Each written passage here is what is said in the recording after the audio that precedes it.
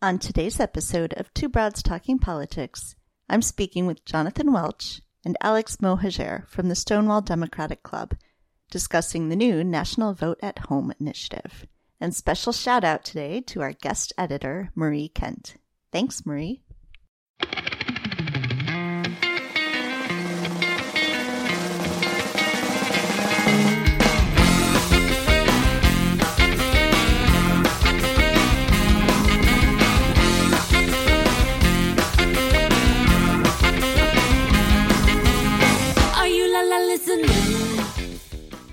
Hi, everyone. This is Kelly with Two Broads Talking Politics, and I'm on today with Jonathan Welch from the Stonewall Democratic Club. Jonathan is the, now I'm going to forget what you just told me you were, Director of Produced Media, something like that, you for the Stonewall Democratic Club, and the co-executive producer of the National Vote at Home initiative. So welcome, Jonathan. Thanks, Kelly. It's so great to see you. Thanks for having me. Yeah, thanks for joining me.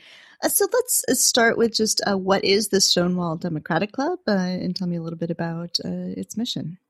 Sure. So the Stonewall Democratic Club is the nation's oldest progressive feminist LGBTQ political organization. We are mostly based in Los Angeles, but we've started to take on more of a national platform, especially with this election. So our main goal is to advance queer people in politics, whether that be people who are getting elected or appointed to office or people who are just participating in the political process from voting. We have broadened that scope, of course, because we just want to reach all people who are eligible to vote, especially in this election, with the concerns that matter to queer people and to people of color and to women. Like, we're very concerned with all progressive politics. What are some of the issues specifically that, you know, if people are sort of thinking about what issues might matter to queer people? Obviously, all issues are going to matter to queer people because they're people. But what are issues that might be really specific to the groups that you're representing? Well, specifically, I mean, take a look at things that have happened within the past few years since Donald Trump has become president. Of course, you know, the ability for queer people to adopt children has been under fire. We just had a major victory in which queer people can't be discriminated against in the workplace. They can't be fired for being queer. That is something that, even though we just recently scored that victory in the Supreme Court, that's something that could easily go away. Like, all of the things that we have on the books now can easily go away if the GOP gets their way, if the Trump administration gets their way. So really, you know, our rights are under assault, and that goes for everybody. I mean, it's not just queer people, it's women having to deal with reproductive health and discrimination. It's discrimination against people of color. These are all issues that, you know, that we have our eyes on and that we're making sure we fight for, we fight to protect those rights. So I noticed that the Stonewall Democratic Club does some endorsements. What are the kinds of candidates that the group endorses? You know, how do they decide who is going to be endorsed? Sure. So we go through a healthy endorsement process in which we take a look mostly at the local candidates. We're a Los Angeles-based organization, so most of our people are located here in Los Angeles County, or at least, you know, around Southern California. So we take a look at all of the candidates that are running in local races to make sure that they match up with our values. And in often cases, we have people who work on the campaigns, or the candidates themselves will come and talk to us. So we put out a questionnaire to those candidates and make sure that they fill that out. And then they have the opportunity to come speak to us at our monthly meetings. And then we vote as an organization on whether or not to endorse those candidates. So, you know, certainly with some of the races that we have out there now, we have some Senate races. We, of course, have the presidential race. We make sure that there's a presidential race going on.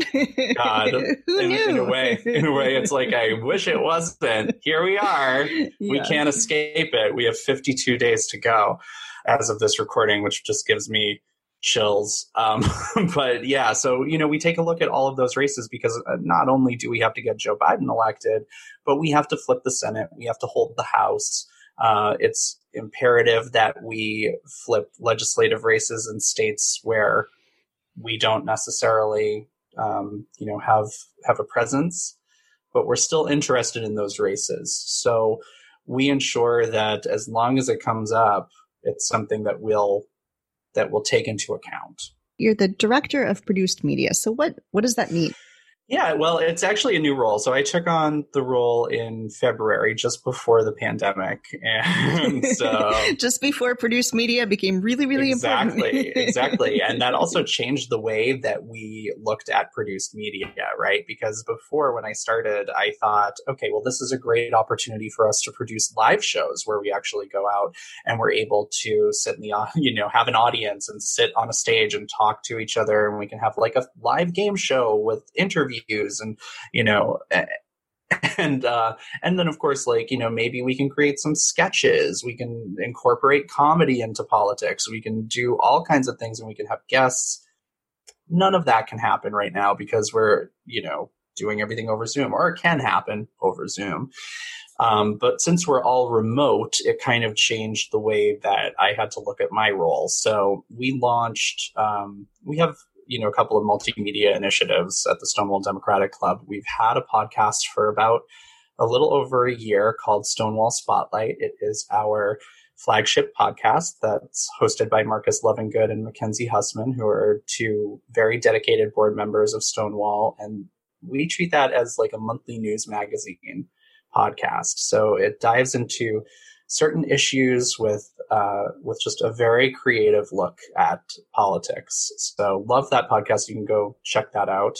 And then we also created a weekly show called The Read Down, which we put out on YouTube live every Tuesday, 6 p.m. Pacific. And that live is scary. I love being able to edit. Yeah, live is scary. As we were talking before we started recording, we were talking about, of course, how bad our Wi-Fi can be. So we have had several snafus that have to do with Wi-Fi on the show, but we just roll with it and we get through. We have a conversation. There's 4 of us on the show, and we rotate who's on there with special guests every week. So we've brought that into the fold. And then, of course, why I'm here talking to you today, we're talking about the National Vote at Home initiative, and that has been a huge multimedia undertaking for our club, and we're super proud of that. So really, my role touches all pieces of produced media, whether it be something that you listen to or something you watch. We're trying to get people out there. We're trying to get eyes and ears on some of the issues and some of the races that we care about. I love it. So tell me then about the National Vote at Home initiative. What's the idea behind this, and sort of how are you trying to achieve that? Yeah, so we chose 16 states that scare the shit out of me. 16 states that, and in a good way, because I think that something happened in 2016 that awakened something in people who pay attention to politics a lot less than I think some of us political nerds do. So I consider myself a political nerd. I am watching, the news. I'm reading constantly. I'm looking at the polls. So I know what's happening. And I recognize that a lot of my friends don't. But we've seen a lot of those people who took politics for granted now changing their minds and taking a look at what they can do and how they can become activists in their own right. And it's very exciting, if anything. So, there are 16 states that we looked at that have the ability to change the face of this country if we're looking at January 2021. We have the top 3, of course, Michigan, Wisconsin, Pennsylvania, the trifecta, and then others that kind of have that effect. So this is a multimedia project. And what we decided to do was take a look at those 16 states, take a look at the parameters around voting by mail, or as we call it, vote at home. And, what the deadlines are when you're going to get your ballot, when you need to postmark your ballot, what happens once you receive the ballot. So we put it out to 16 different people. We have celebrities like Deborah Messing and Kristen Johnston and Linda Carter also. The original Wonder. I mean, come on, Wonder Woman. Wonder Woman's on board, and she's talking about Wonder Woman wants you to Wonder vote. Woman, and she targeted her home state of Arizona. And so we put these videos out over the course of 16 days. Right now, we're like kind of right in the middle of the campaign. We started on September 2nd. And these are 2 minute, 10-second videos that are easily digestible, easy to share on Instagram, Facebook, and Twitter. And we're rolling out with a new video every day until the 16th. So, what are you hoping happens with these videos? What's the ultimate goal of getting those videos out there? Well, I think that first of all, take a look at the administration right now and what they're saying. I mean, when the pandemic hit, I think one of the thoughts that happened was, of course, like what's happening with my job, what's happening with my health, what's happening with my family, but then what's happening with the election? The election's coming up in November. What are we going to do? And at that point, states, secretaries of state, city clerks, county clerks, everybody kind of went to work to figure out a system around how to vote by mail, pretty much all across the country. So we started to come up with that and started seeing that framework come together.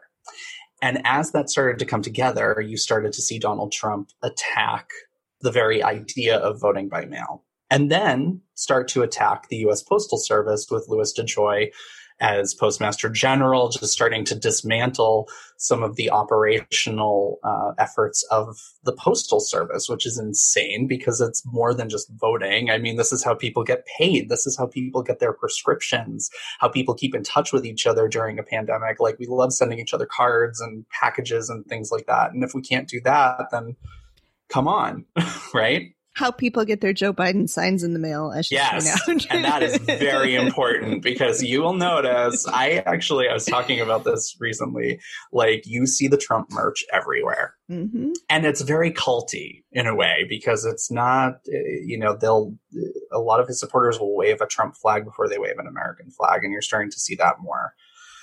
And that's frightening. So all of, the emblazonment of Trump gear, we have to counter that with Biden gear. We need our Biden signs. We need our banners. We need our bumper stickers.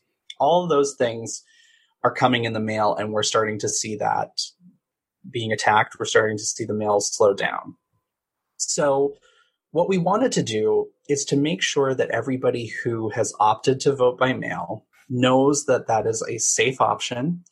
It doesn't matter what this administration tells you. It is not if the idea of fraud in the mail system is nil, right? It's like 0.001%.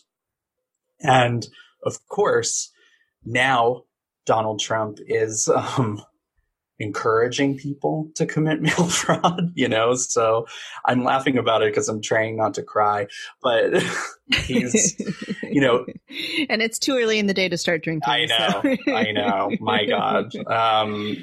Although I wouldn't judge anyone who did, but I just feel like there is all this misinformation out there. We needed to create a system to get the right information in the hands of the voters.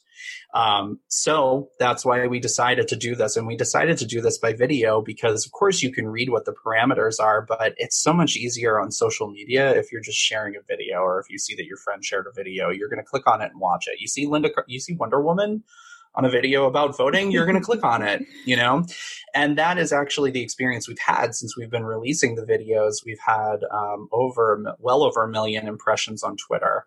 And I think over 12,000 people we're compelled to believe have actually clicked on the link in order to get more information on how to register to vote since we launched the project. So we're very, very pleased with that result. We are, of course, putting these videos out there so that they can be digested as the campaign rolls along, from now until Election Day. So all that information is out there and accessible. So you mentioned Twitter. Is it on other social media as well? It's everywhere. So it's Twitter, it's Facebook, it's on Instagram. You can find us at Stonewall Dems on all of those platforms, or the Stonewall Democratic Club on Facebook. And it's on YouTube, youtube.com/Stonewall Democrats. So you can find it anywhere. And was there anything, as you were researching these deadlines and things and getting these videos put together, was there anything that surprised you about any of the states? Are there sort of really big differences between these different states that you're looking at? There are. We did have to mix the message up depending on the state. So Texas is a really good example because in Texas, the only way that you can really vote by mail is if you are over 65, if you have a disability, if you are in jail, but otherwise eligible to vote, or if you're serving overseas. Mm-hmm. So we had to really tailor that message for that state in particular, because of course, that's a red state. They make it very hard for people to vote by mail. As we've kind of rolled out the messaging, as we've been working on this project over the last 2 years, oh my God, 2 months. It does feel like 2 years. But as we've been working on that for the past 2 months, one of the things that we have also incorporated into our messaging is the importance to create a voting plan. So this can be a part of your voting plan. A lot of people are going to be getting their ballots in the mail. What we want to ensure is that once you get your ballots in the mail, you know what to do with that ballot. And that varies state by state too, because in a lot of cases, you're able to drop it off somewhere that isn't a mailbox. So if you cannot count on the U.S. Postal Service, if you can do something a little bit different in order to ensure that your ballot is counted, we encourage that. So that was something that we had to work into our messaging as well. We did notice that a lot of states are doing drop boxes, which is incredibly helpful. We do that in Los Angeles County. We have vote drop boxes all throughout the county, and they're huge. They're like 5 times the size of a regular mailbox, and they hold a ton of ballots, and they come collect those twice a day. So we encourage, if you do have those in your state, to find those, drop them off there. And in some states, you can drop them off at polling places or at your city or county clerk's office. So we encourage ballot drop off because that's going to make it so much easier to get those votes counted and to get them counted early. Are you definitely stopping with these states? Is there any chance you would do any more states? Oh boy. Like Illinois? We did consider, we've of course considered a lot of states. I personally wanted to add New Hampshire because I'm from Massachusetts and I grew up 15 minutes away from the New Hampshire border. And there was a New York Times Siena poll today with New Hampshire within the margin of error. And I almost, got in my car to drive off the road just on purpose. It's frightening. This is a close election, and every single state, even the bluest of blue states, we did a California video, for instance, because California is, 1, our home state. We want to be able to share that. But 2, we have about 7 House seats that we flipped in 2018 that we need to defend. And on top of that, try to flip a couple more. That's going to be very difficult because on the presidential level, you have places like Orange County that went fully blue in 2018. We're afraid that it may not stay fully blue because the presidential turns people out who do not turn out in the midterms. So, we have a lot of concerns around different states that we didn't touch. And unfortunately, we just kind of ran out of bandwidth and time. So I wish that we could have added something. But what we will do is continue to try to push the campaign. And on top of that, if you don't see your state when you come to stonewall.vote, which is our site for the initiative, if you don't see your state on there, you can take a look at iwillvote.com. That's not our site, but that's just the site that we recommend. And that will give you all the information that you need to know about your state. So it's all out there. And we wish we could do a little bit of everything, but that's hard to do. Yeah, I'm sure anyone who hasn't done video editing probably doesn't have a very good sense of just how very much time it takes. Yeah, it's an undertaking. The number of hours that go into a 2-minute video is. Yeah, it's a huge undertaking. Myself and my partner on the project, Alex Mohajer, he's the other co-executive producer, and he and I have just put a lot of energy into it. He's put a ton of effort into the PR aspect of this campaign and just sending it out to organizations and groups that can help amplify the message. So it does. Every little thing that seems simple, every little simple social media campaign actually has a lot of different components and a big team behind it. And I'm very proud of this team.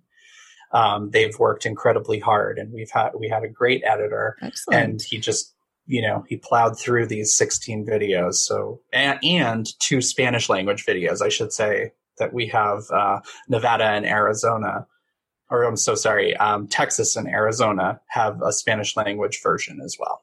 So would you recommend, if people want to share these, does it make sense for them to sort of focus on one state, the state they know a lot of people in or something, or should they share all the video? What's sort of the best maybe sort of social media strategy here? Listen, I love it if you want to share all the videos, but I understand also that if you're bombarding people with a lot of information, that your message can get diluted over time.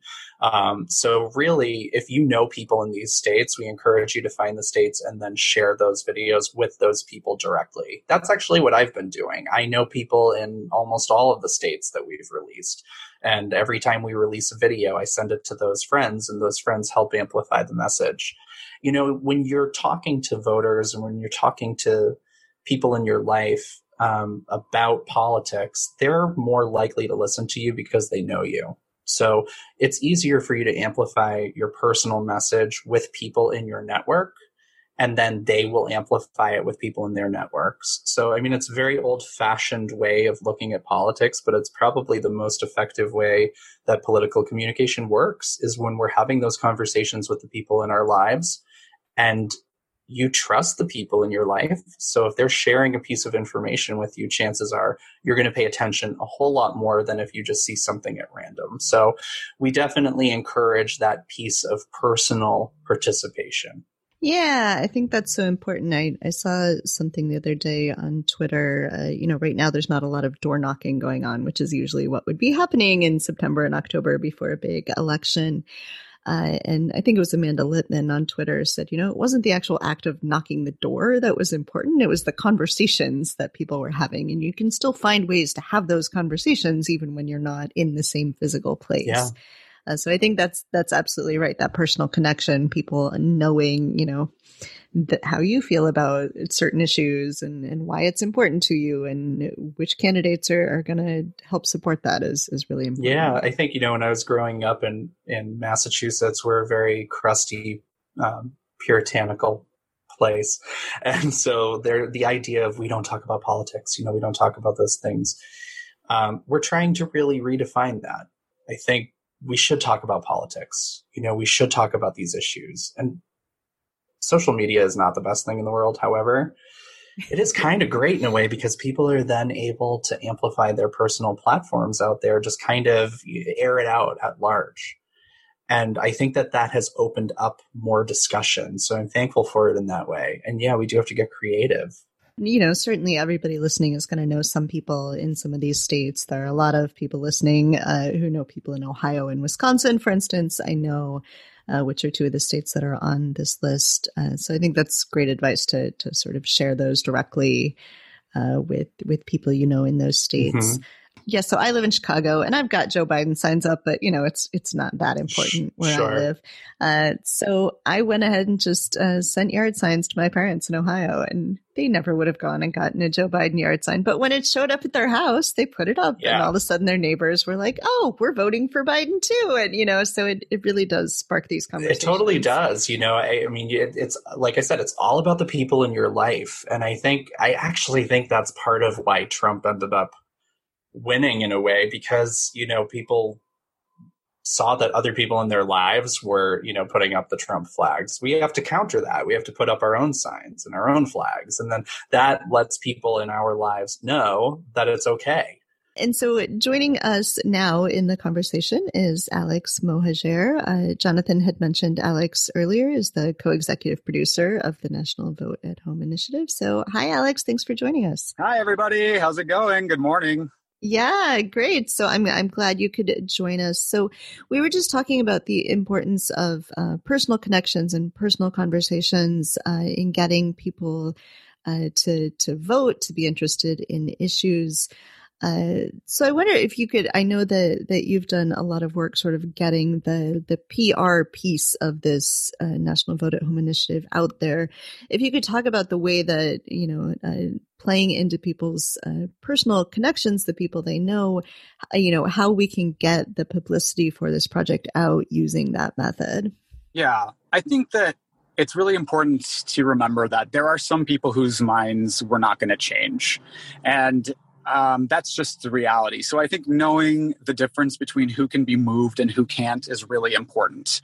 And it's important for our own self-care, and it's important for our well-being.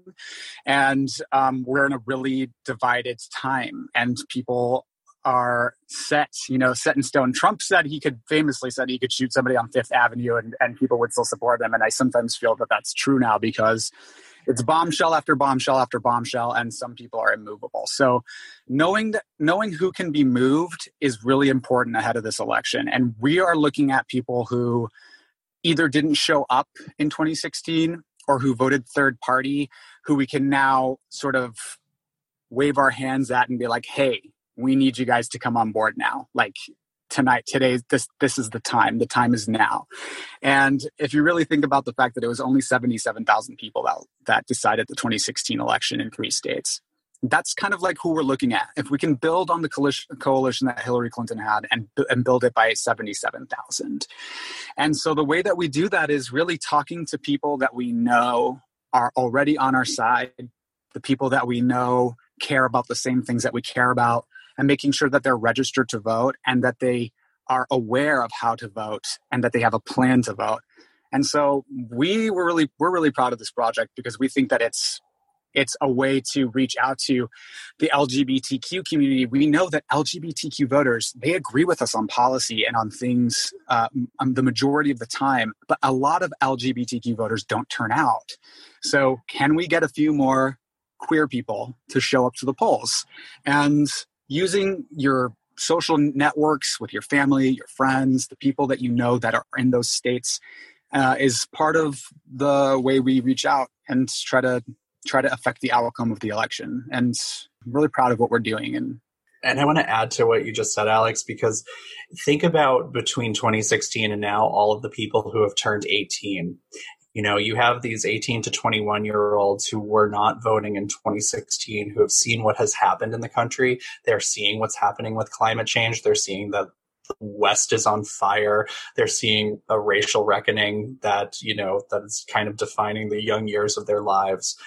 And they want to do something about it. So I'm heartened by the idea that political polling tends to grab likely voters based on, who voted in past elections, and they don't understand the power of the young people. Gen Zers are one of the most politically charged generations I think we've ever experienced. My little sister is a Gen Zer, and she and all of her friends are actively out there. If they're not working on campaigns, they're at least voting and pressuring the people in their lives to vote. And that's a very exciting shift as well.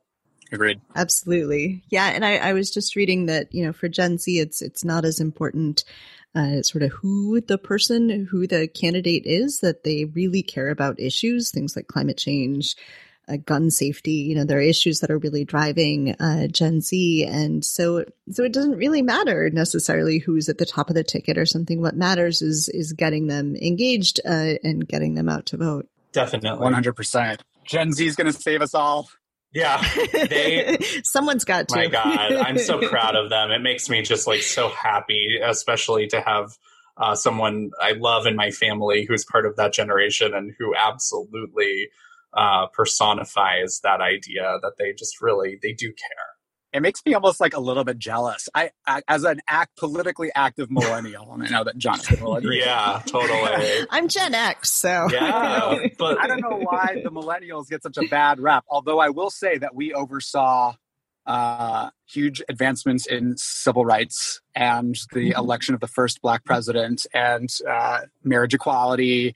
And so we're not totally useless. But, no. But one of the things I think that we kind of, I don't know, I'm going to stumble over this, so you might want to edit this part out. But one of the things that I think that we neglected to do is something that I'm seeing a shift in among millennials and Gen Xers and Gen Zers, people who thought that we could solve the issues with electing certain people. We elected Barack Obama, and great, Obama fixed it. We're good.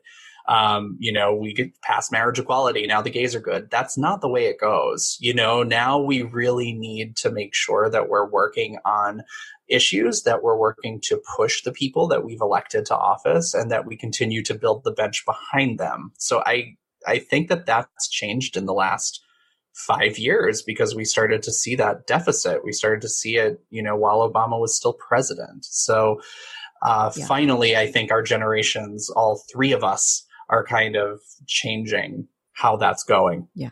All right. So tell everybody how they can find the videos for the National Vote at Home initiative and share them widely. And if they can get you like 1 billion shares, will you do Illinois? Oh, listen. Yes. Okay. We this was so much work. I mean, it's been a lot of work. People. I know. We've been doing this we did this on a $500 budget. And we are unpaid. We're volunteers, and it's been such a great deal of work. And 16 states was a lot of states. I would love for us to expand, but I think that we need a vacation after this. So fair enough. And we really don't need to get Illinois. I don't have any good arguments for why Illinois would be added, except that I'm here. We almost expanded to New Hampshire, but if anyone wants to find our videos and support us, you can find us at stonewall.vote. On Instagram and Twitter, we are at Stonewall Dems. On Facebook, we are Stonewall Democratic Club. On YouTube, we're youtube.com/Stonewall Democrats, right, Jonathan? Correct. All right. Excellent. We'll put all those links on our website so people can find them all from there as well. And certainly, like I said, we have tons of people who are listening who know people in Ohio and Wisconsin. So I definitely expect those videos for you to all go and share. Did you guys hear that Kanye West is off the ballot in Wisconsin?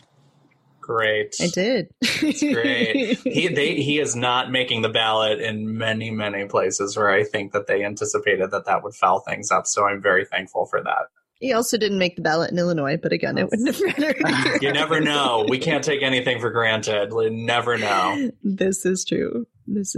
Well, Jonathan and Alex, thank you both for joining me on the podcast today. This was a really fun conversation, and I just think this is a great project. I'm really excited about it. Thank you, Kelly. Appreciate it. Thanks, Kelly. It's good to see you again. Yeah, you too. Thank you for listening to Two Broads Talking Politics, part of the Dimcast Podcast Network. Our theme song is called Are You Listening? Off of the album Elephant Shaped Trees by the band Immunuri, and we're using it with permission of the band. Our logo and other original artwork is by Matthew Weflin and was created for use by this podcast. You can contact us at twobroadstalkingpolitics@gmail.com or on Twitter or Facebook at Two Broads Talk. You can find all of our episodes at twobroadstalkingpolitics.com or anywhere podcasts are found.